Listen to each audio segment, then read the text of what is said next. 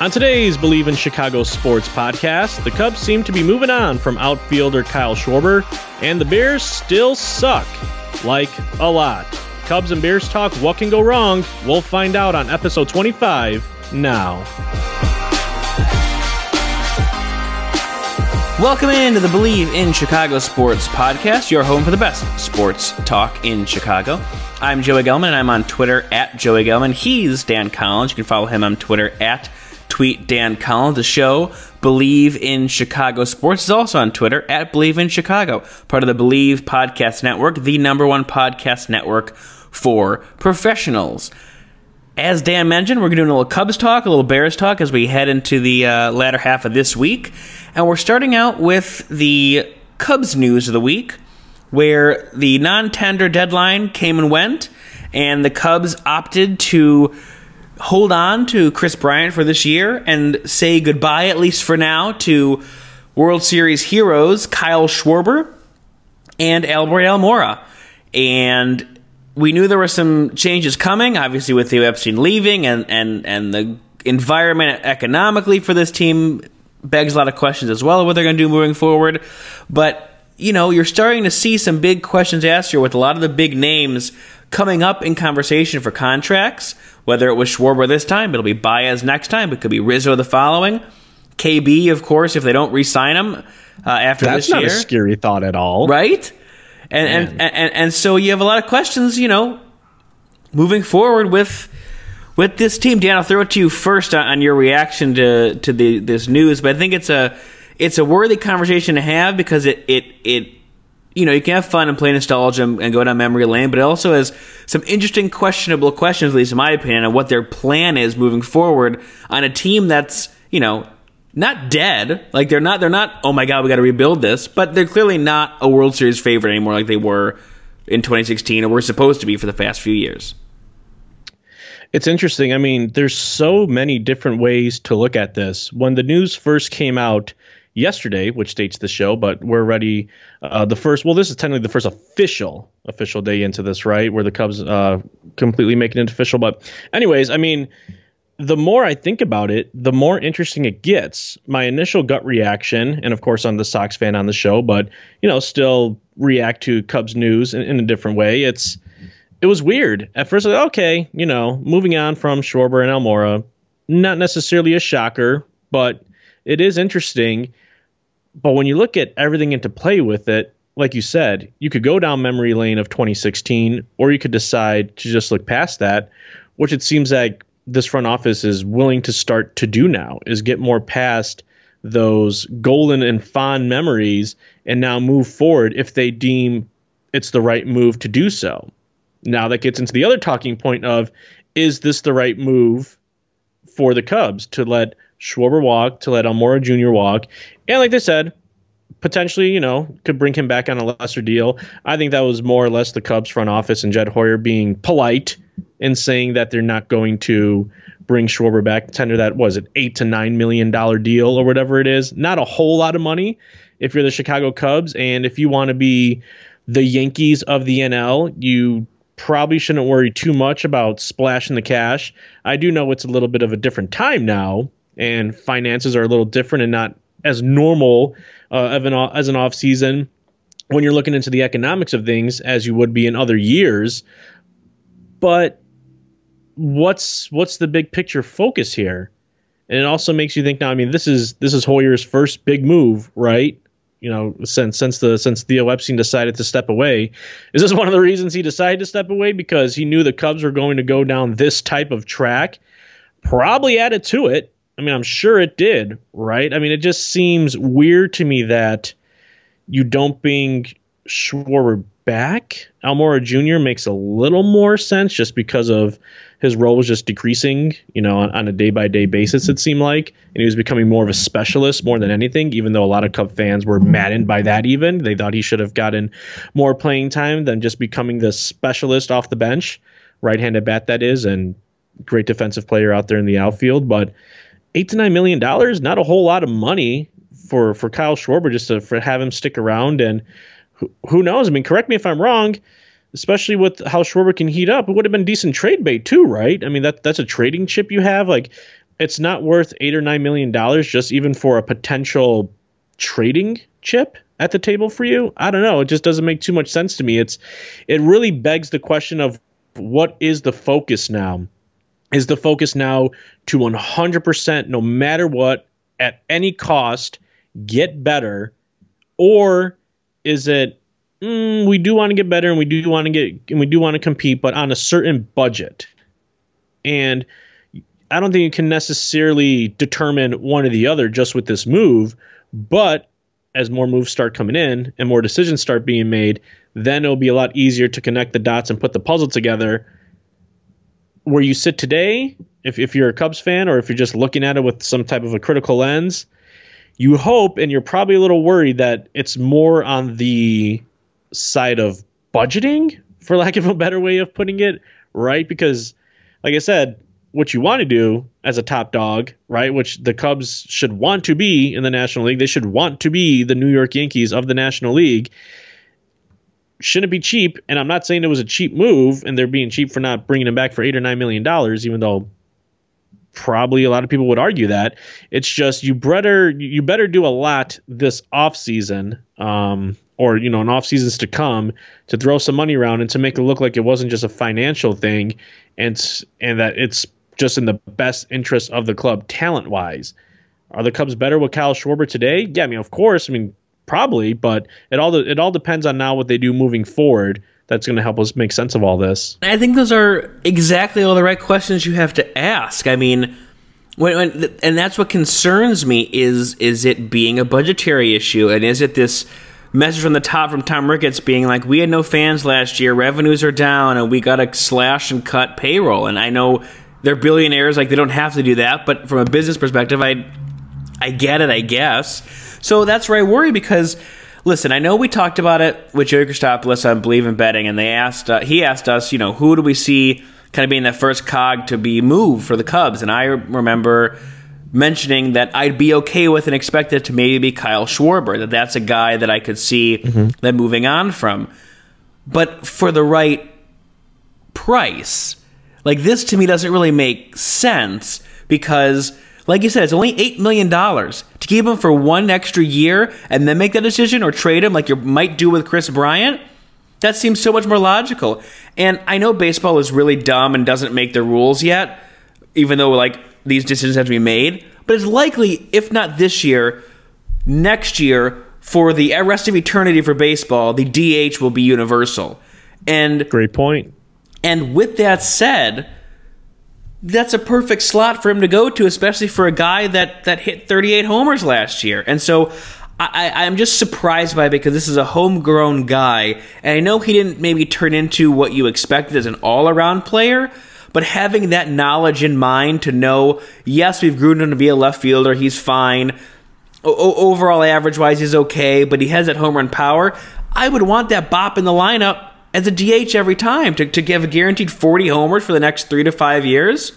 I can't complain about that. So that's where I scratched my head to go, I would have at least given that a shot another year, and if you didn't, don't let him go for nothing. You have to get something for that. And the Almora stuff makes sense on the opposite end of he really depreciated in value. Ian Happ solidified himself in that role. As much as I liked Albert Almora as a player, he didn't progress. And so that's okay. That makes sense. But the Kyle Schwarber one, and I don't even think it's sentimental at this point. It doesn't make logical sense to me from a baseball perspective to give up on a 40-homer guy at 27 when the asking price wasn't $200 million. It was $8 million. Well, that's something to think about, because, and I know it's more or less, like I said, almost coming off as polite when they say, oh, it's not like we'll move on for forever. Maybe he'll come back one day. I think that's more or less just being polite instead of saying, oh, we just didn't want him. But by saying that he, if it's for a lesser offer, potentially he could come back, that tells you one of two things. Well, it tells you one thing for sure, that you think it's just too expensive. The $8 or $9 million, whatever it is too expensive to bring him back. Bring him back, and it's for one or two reasons. One, because you don't think his talent level is worth $8 or $9 million this year. That's one. So you don't think his talent is worth less than $10 million for this season and a potential trading chip. Or two, he is worth that talent, but you just can't afford it. You can't afford it at under $10 million. You can't afford Kyle Schwarber for this season, then potentially the future if you want to offer him some kind of extension from there, which obviously not going to do. But that's what's weird. It's like it's just one of those two things, right? They're telling us that they either can't afford his talents or his talents aren't worth that amount of money.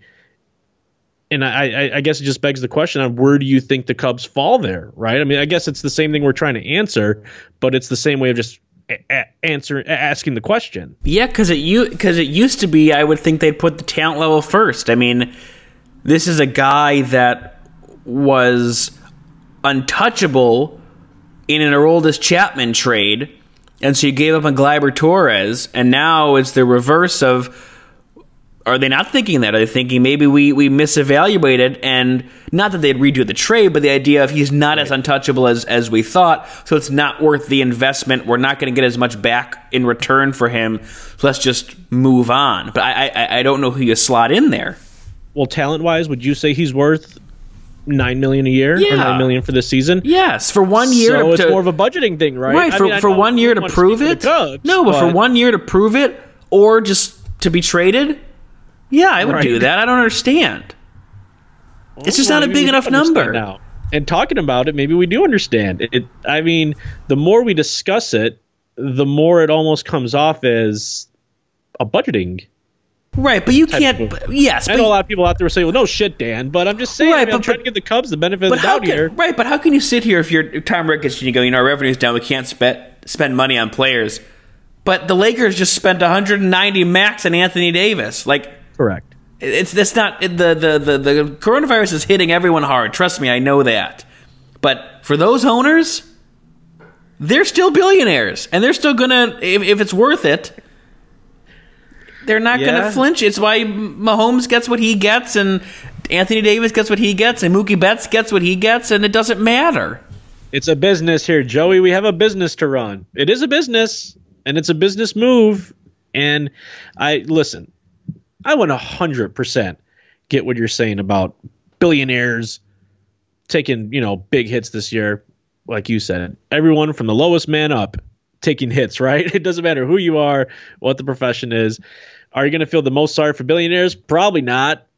But at the end of the day, it's just that it's that business mentality, right? It could be COVID or not. Whatever the reasons are for losing X amount of dollars this year, especially so much expected revenue that just whoop out of there, gets you just into that business focused mindset, that business psyche. And it just goes to show you that while there's still a lot of other moves to be made before we keep connecting the dots here, but it goes to show you how the Cubs are looking to operate, right? And I don't think big picture here now, swinging around to more of a Cubs fan focus here like we like to do on the show. As a Cubs fan, I don't know how comfortable anyone would feel about that, right? Because you'd rather see the Cubs be more aggressive, be more, like I said, like the Yankees of the NL, be more Laker-like, right? Look at what the Lakers are doing, splashing cash. Kansas City Chiefs, the new hottest thing on the NFL market, splashing cash, showing that they don't care.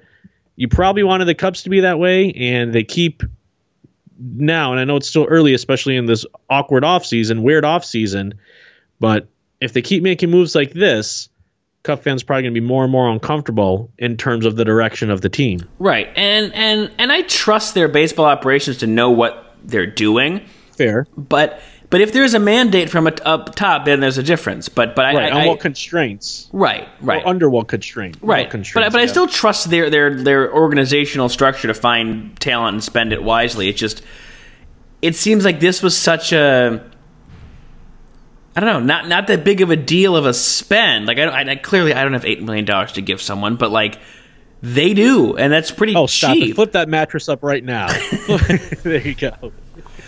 But it's a weird one that I don't want to sit here and believe they're wanting to really cut salaries that much. But it might be true. Like I'm not asking this team to be the biggest spender. Like we've seen that. Oh hell, why not though? Why not? You should. I guess you're trying to be fair, I guess, but. And I don't think they're going to be, but you should want to be. I know I said it 10 times on the show already. The Yankees of the NL. They can afford it. They can afford it, but you don't want to spend stupid money just to spend it. Like that's when the Cubs used to do that, or other teams. But this clearly then shows they're not going that route. I don't know. It's one or the other, but I don't know. Are they, like, I feel like they're very put off by admitting a mistake of one of their own.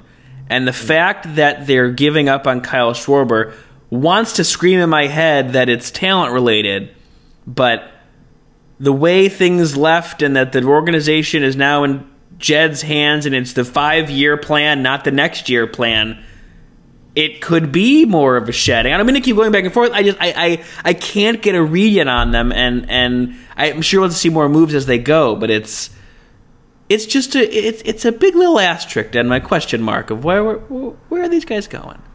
Yeah, I mean, let's just put it simple as that. As this, you're the Cubs fan on this show. After hearing the news, were you more? And there's still plenty of offseason to go, but let's just think about the moment we're in. When you heard the news, were you more optimistic or pessimistic as a Cub fan? Probably pessimistic, right? And not because of sentimental or for anything like kooky like that. It's just a matter of that's a player. Well, yes, is not the next thing to Babe Ruth. He is also a guaranteed 30 to 40 home run hitter in a game that lends itself to that and was fairly affordable. And is a guy you drafted. Yeah, it's weird, I guess, because you brought it up with the NL. Like, it's almost, you could see the NL, utilizing the DH and making the DH an everyday rule for the rest of the future, right? Sooner rather than later. Like you sense that time coming up where the NL is just also going to have an established designated hitter, and you were sitting there as a Cub fan saying, "Well, we already got that figured out for the near future. If it happens sometime soon where they cement it in stone, and it's definitely the NL is definitely going to have it, we already have one of our guys who fits that mold." And now all of a sudden it's like, well, I guess we don't. So much for that plan. New plan, I guess, if the DH ever permanently goes to the National League. But I don't know, just very interesting. I mean, let's talk good things now. Let's talk Bears, right? Let's talk good things in Chicago. Actually, maybe not to talk Bears if you don't want to. I guess we should, right? Are we almost obligated to talk Bears at least on a bi-weekly basis until the season is over, until their season is over? Yes, but I think I tricked you because their season is over, so I guess we don't have to talk about them anymore. All right. Could go on vacation then?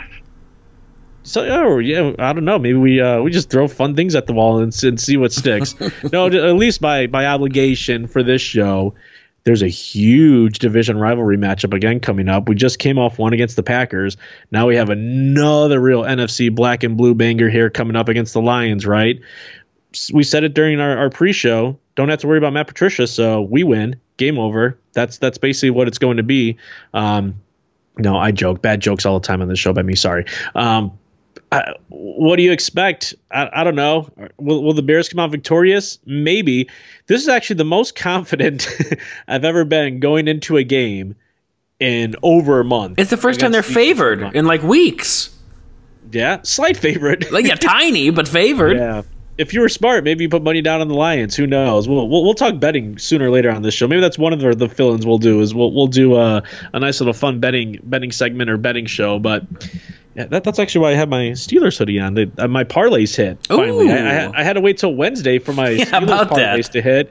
Yeah, I was like, oh, okay, I guess I could push my money till Tuesday. All my fantastic football winnings. Okay, I guess it'll be Wednesday, and then not too dominating of a win yesterday. I thought it would be Mike Tomlin was pissed. I thought it would be a lot less of a margin, or a lot more of a margin than that, but tis not the case. But we let's go back here now to Lions and Bears, and there's something interesting about how this is all unfolding. If there's one thing that is going to happen for sure for the Chicago Bears this offseason, there's going to be a big decision that involves somebody in a very important role departing and arriving in this city. For example, somebody's going to be fired, right? Whether it's it's the new Ted Phillips wave. Hey, now it's like once a year you get that Ted Phillips wave in where it's like, how is this guy still employed by the Chicago Bears? Whether it be Ted Phillips now, who everybody wants to see get out of town, whether it be Ryan Pace, whether it be head coach Matt Nagy, whether it be Trubisky, somebody's leaving, right? Like, we've already determined that. One of those main guys here are leaving, whether it be, front office, head coach, quarterback. One of them are leaving, and somebody new is coming in. You're either, obviously, if one of those guys go, you're going to get a new GM. Huge. Or maybe you get a new head coach. Doubt it. I think Nagy is probably the favorite to stay out of the bunch. Him and Phillips are probably the favorites. And then you have Pace and or Trubisky as the overwhelming favorites to leave town. Probably Trubisky would be first out. But, I mean, think about it. You're probably going to see somebody, a big name, moved out and then moved in. What's the big name moving in? Who knows? But interesting things to think about, because the Lions wanted to get ahead of the curve and let go of their head coach before the season's end. And now you start thinking of some head coach candidates for them. You think of Saleh with the 49ers.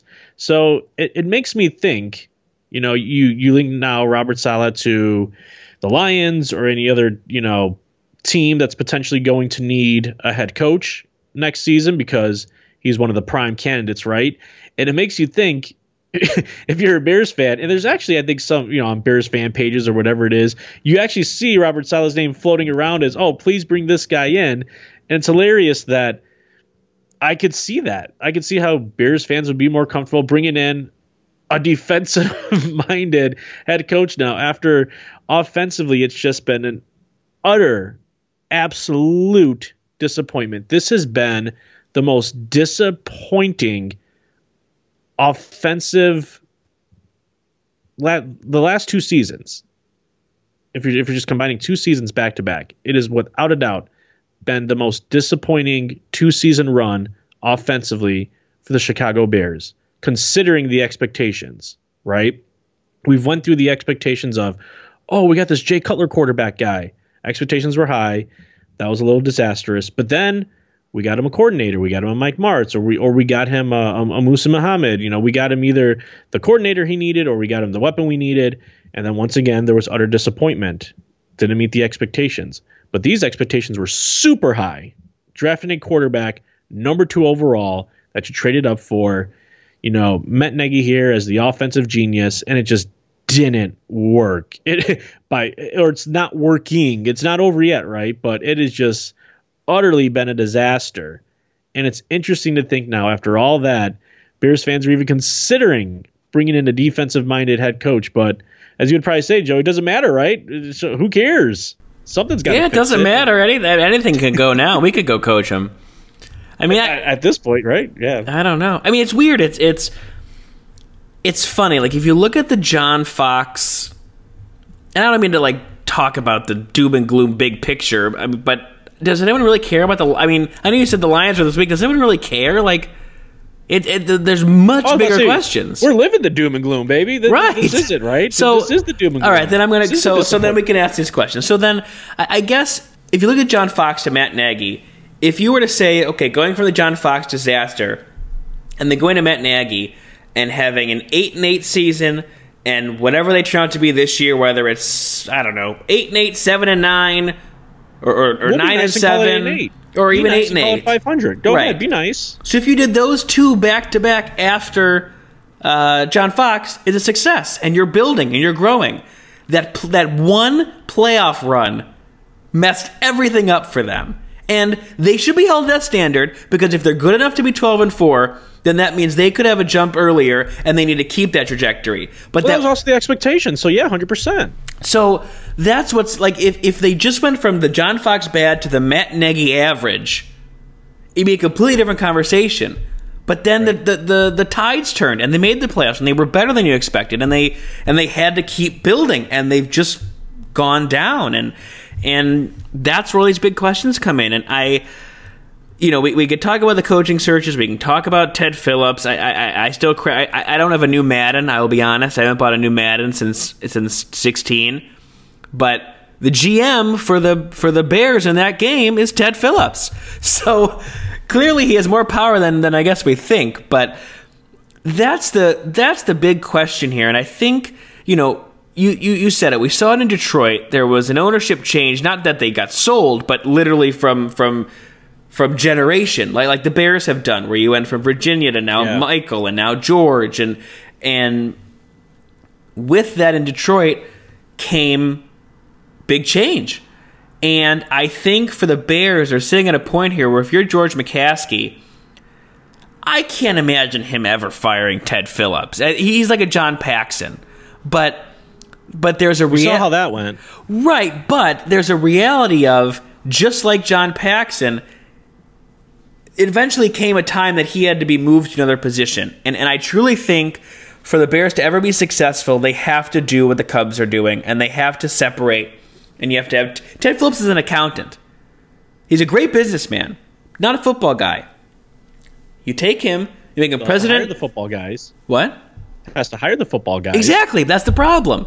So you have to make him president of football business operations. He could deal with sponsorships, marketing, contracts, you name it. But the talent evaluation from GM scouting, you have to have a football president. You're going to have to be willing to pay for that to do it. And I'd say, oh, well, why would they ever do that? They've never done it. And go, well, the stats should tell you they've only made the playoffs 5 times since Ted Phillips became president. They've only won 3 playoff games. Like, that's unacceptable. And phenomenal. And it's so sad. And so it's literally a Cubs parallel to me. Because no one could understand, how could the Cubs be so futile for 100 plus years and not figure it out? It took them until they hired Theo Epstein to finally get that complete organizational change. And who knows? They may not win for another 20 years again. But at least they have that one, and they built a new infrastructure to where they'll at least be competitive. The Bears haven't done that for 20, 30 years. And they're just kind of sticking with the status quo. And it's just... It's gotten to a point where the Bears are becoming the lovable losers like the Cubs, where it's it's this team steeped in tradition and history. But only reason we're on national television, right, all the time, right. But like, I talked to my dad all about it. It's like, he just got his plaque in the mail. I know we're not there this year, but he's a 40-year season ticket holder. And they called him and said, "Congratulations." He goes, "Thank you. Why do I only have one Super Bowl win to show for it?" And it's like. And he hung up the phone. Right, but he slammed it down. But it's true. It's so true. They have won in the entire history of the Super Bowl. That's unacceptable. 2 appearances, 1 win. John, another pissed off fan, line 3. Like, and listen, we never give up our tickets. We're going to be fans for life. Everyone's stuck with this team, but it just would be nice. Say that. Wait another 5-10 years, you might change your mind then. I don't know. I just wish they would get with the times and understand what's needed of them to compete. And I don't know if that takes Ted Phillips telling his boss, "I can't do this anymore," because that's what it took for the Bulls. That John Paxson had to suck up his ego and go, "I am not equipped to operate in this modern NBA. Someone else needs to do it." And that takes a lot of strength and awareness to do that. So I went on a tangent there, but there's no way they can get out of their own way if they don't make that big of a change. They don't have to fire him. Just put him in what he's good at and let someone else do the football. Because George McCaskey's gone through Phil Emery and Ryan Pace and John Fox and Mark Trestman and Matt Nagy. It's crazy. No, you're right. And I mean, it's sad to think about, because when I think about it, you get into this idea of, man, the Bears are broken. And they are this season, right? Like, the Bears are broken. But if you really think about it, it goes back to your exact point. The Bears have been broken, and then they've been patched up and they break, patched up, broken again. Like, that's what it is. Like, every so few seasons or every few years, it's new head coach, new coordinators, new quarterback. Like, this will fix it. Broke. All right, here's the super glue that will fix it. Broke again. Like, they're broken now, and they just been broken. They've been broken since the 90s, right? Like, it's just, that's just the way it is. Look at the quarterback carousel, and that's the ugly reality is, man, they just can't figure it out. Every time they try to redo the wheel, it just pops again. And then you need to put the spare tire on. You need to just continue to keep going and going and going. But that's where they're at. And like you said, until you could finally find the engineer and the mechanics to figure it all out, it's going to remain broken. Yeah, you're exactly right. It's it gets to a point where it's just unacceptable. I feel like it's always been like an unhappiness within the fans of how poorly this team's been for the last couple of decades. But I feel like at some point it gets to a boiling point where you're just fed up, you know? You're just not able to allow it to go on. And I think you're at that breaking point of you've seen this stop, restart every couple of years. And, you know, I wonder if they didn't have a couple of playoff blips, if they would have even been in where we are today, and they would have been forced to make that change long ago. But when Lovie Smith takes you to the Super Bowl, that covered him for 5 years. Then you have one decent run. Still the best head coach, though, that the Chicago Bears have had in the past decade plus. Right. It's crazy. And yeah. There's a reason he got him there. Great football mind, great defensive-minded head coach, stayed out of the offensive-minded, offensive coordinator's way. But, yeah, I don't know. I see what you're trying to say with that, but, I mean, it still just goes back to the point where even though you did have those little blips of really good, the best one coming that Super Bowl year, what was it now? We're pushing 15-plus years on that. So, oh, boy. And that game was a disaster. Oh, my gosh. Don't remind me. It was good for the first 14 seconds. Minutes. Yeah, that too. Definitely good for the first, 15, 20 seconds, that's for sure. But no, I get what you're saying 100%, but it's just, that's what it is. You have to finally figure out a way to find the right person who makes those decisions, the let's fix it decisions, right? Like you said, it's the football mind, the president of the football operations who strictly deals just with that type of that part of the team. But until then, yeah, you might just keep seeing this, wash, rinse, repeat method of, all right, disaster, figure it out. We're going to avert this. No, disaster again. Like, put out the fire one more time, and until you finally figure out the right guy to put out the fire, this is where you're going to be. And to me, it just starts as, it can be as simple as this, though. Just don't luck into it, but find the guy who's going to be able to find you a stellar quarterback and a line that can protect him. That is the number one recipe for at least being able to compete in the NFL, have a stellar quarterback who knows how to make plays, who's competent, get him a line that can protect him, and doesn't matter what weapons are out there, he'll figure it out, right? And I know this is me going on one of these, you need a quarterback offensive line tangents, but it's true, right? Find me the guy who could find those guys. And then we'll start getting somewhere. But they keep missing that point. They go, okay, 100%. We've missed on quarterback for a century. So what are we going to do? Zero in on the quarterback. Okay, we got Jay Cutler. Awesome. Pro Bowl quarterback. Great. What did they forget to do? Invest in the offensive line and the wide receivers. So you have a stretch of his entire career here where, well, yes, I know he had his ups and downs too. It wasn't everything they were sold on. But if he had a competent offensive line, the whole game's changed. It's the same now of, okay, you got Mr. Trubisky. Is he that great? No. But with a better offensive line, could they run this offense a hell of a lot better? And with a real tight end? Yeah. But they keep trying to fix it with one solution. Well, the quarterback eluded us, so we're going for that. But you got to get everything else around it. They can't luck into that each time, like you said. I think it's going to work. It's like the Bulls. They lucked into Derrick Rose. We don't have to put anyone around him. Of course, Rip Hamilton's the perfect two-guard for this offense. It's like, no. Like, you can't. Why do you have to go there? Because this whole damn city is connected by this evil sports mind of terrible organizational orchestration that just makes us miserable. They have a really good run, and then blurp. Nothing.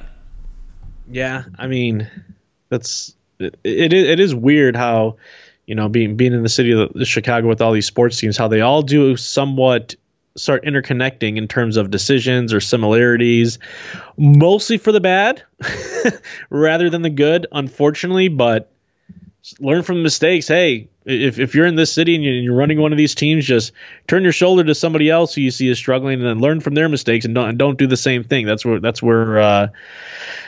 maybe one way of doing things. But before we wrap this up here, we sound extremely confident about the Bears. Are they winning this Sunday? Finally, 12 o'clock and for the duration of the season. Just wake up on Sunday, watch the Bears at noon, Don't watch the Bears at noon Central. Other football games on, many other things to distract you. It's going to be nice to not finally have to, like you said, when we faced the Packers, you didn't have to wait all day till Sunday night, right? You didn't have to, you listened to Kerry and waited all day and then got your heart broken. But now finally, the noon slate of games come here in the Midwest. Pick what you want, pick the Bears if you like, and then move on with your day. Watch the better real primetime games in the afternoon and at night. But Bears finally victorious again, finally open club dub, and as a follow up, and you obviously don't have to answer if you don't have the Bears winning. If they do, club dub open up, get the disco ball rolling. Mitch Trubisky is weirdly good against this team. So I'm going to say the Bears are going to win it 21-14. Wow, don't put that as the headline, though, of this show is Joey thinks Bears got the Mitch factor against the Lions. Joey's given the Bears the edge because of the Mitch factor. I get what you're saying, though. I mean, yeah, look at his stats against the Lions, and he does pretty well. Weren't we at was it the Lions they were facing when we witnessed the Eddie Pinheiro 10 missed kick game or whatever that was? Yes. Was that against the Lions or no? Yes, it was. That was the Lions? Yep. Wow. Yeah, they had to put up a lot of yards. Dan, you want to go to a Bear game? Sure. What are we going to see? Well, you'll never. It's history, just the wrong kind of history. Was it 5 missed kicks, and weren't they all up the upright? It was Cody Parkey. Oh, it was Parkey. Yeah. Because it was that year. It was 2018. They won. They killed them, but they missed 4 extra points or whatever. 4 kicks. I think it was like 4 or 5 kicks total. Yeah, combined between field goals and extra points. Oh well, that was definitely a preface for how the last game of the season was going to go. Yikes. Doink. A double doink. Anyways, yeah. I mean, it's funny. It's terrible now that we get to the point where we're this far into the season. We're facing the Lions, and at best, I feel most comfortable just calling it a coin flip type of game. And good, it's a tie. Yeah, pretty much. I won't pick the Lions. I'll pick the Bears. But how many offensive points did you give the Bears? 27, 24? I gave 21, but there's always wiggle room for a special teams defensive touchdown in there. Yeah. Joey's going fantasy mode on us. The S/DT will put up 6 points. Maybe. Yeah. Yeah, I could see at least 2 offensive touchdowns. I would like to think. Man, it's so funny that I have to inhale, deeply exhale to think, 2 touchdowns, please, by the offense. Please, 1.5. Just average a touchdown and a half. But, yeah, give me a Bears, give me a funky score. 19-17 victory. I could see it being one of those games, 19-17. So, there you have it. Nothing but good times here in Chicago. One of these days, we talked about it, one of these days we will have another optimistic show. It's been a while. I feel like when this thing first kicked off, there was nothing but optimism in the air, and now it's been all doom and gloom. But we'll make the best of it and have a show for all you lovely folks on Monday, airing a little bit of a recap-ish show of that Bears-Lions game and whatever the heck else decides to happen here in the Chicago sports scene. For Joey Gelman, I'm Dan Collins. Find us both on Twitter, myself at @TweetDanCollins, my man Joey at Joey Gelman. The show at Believe in Chicago. Find the show on Apple, Stitcher, Spotify, wherever the heck it is you get your podcast. Until next time, enjoy the weekend and go Bears.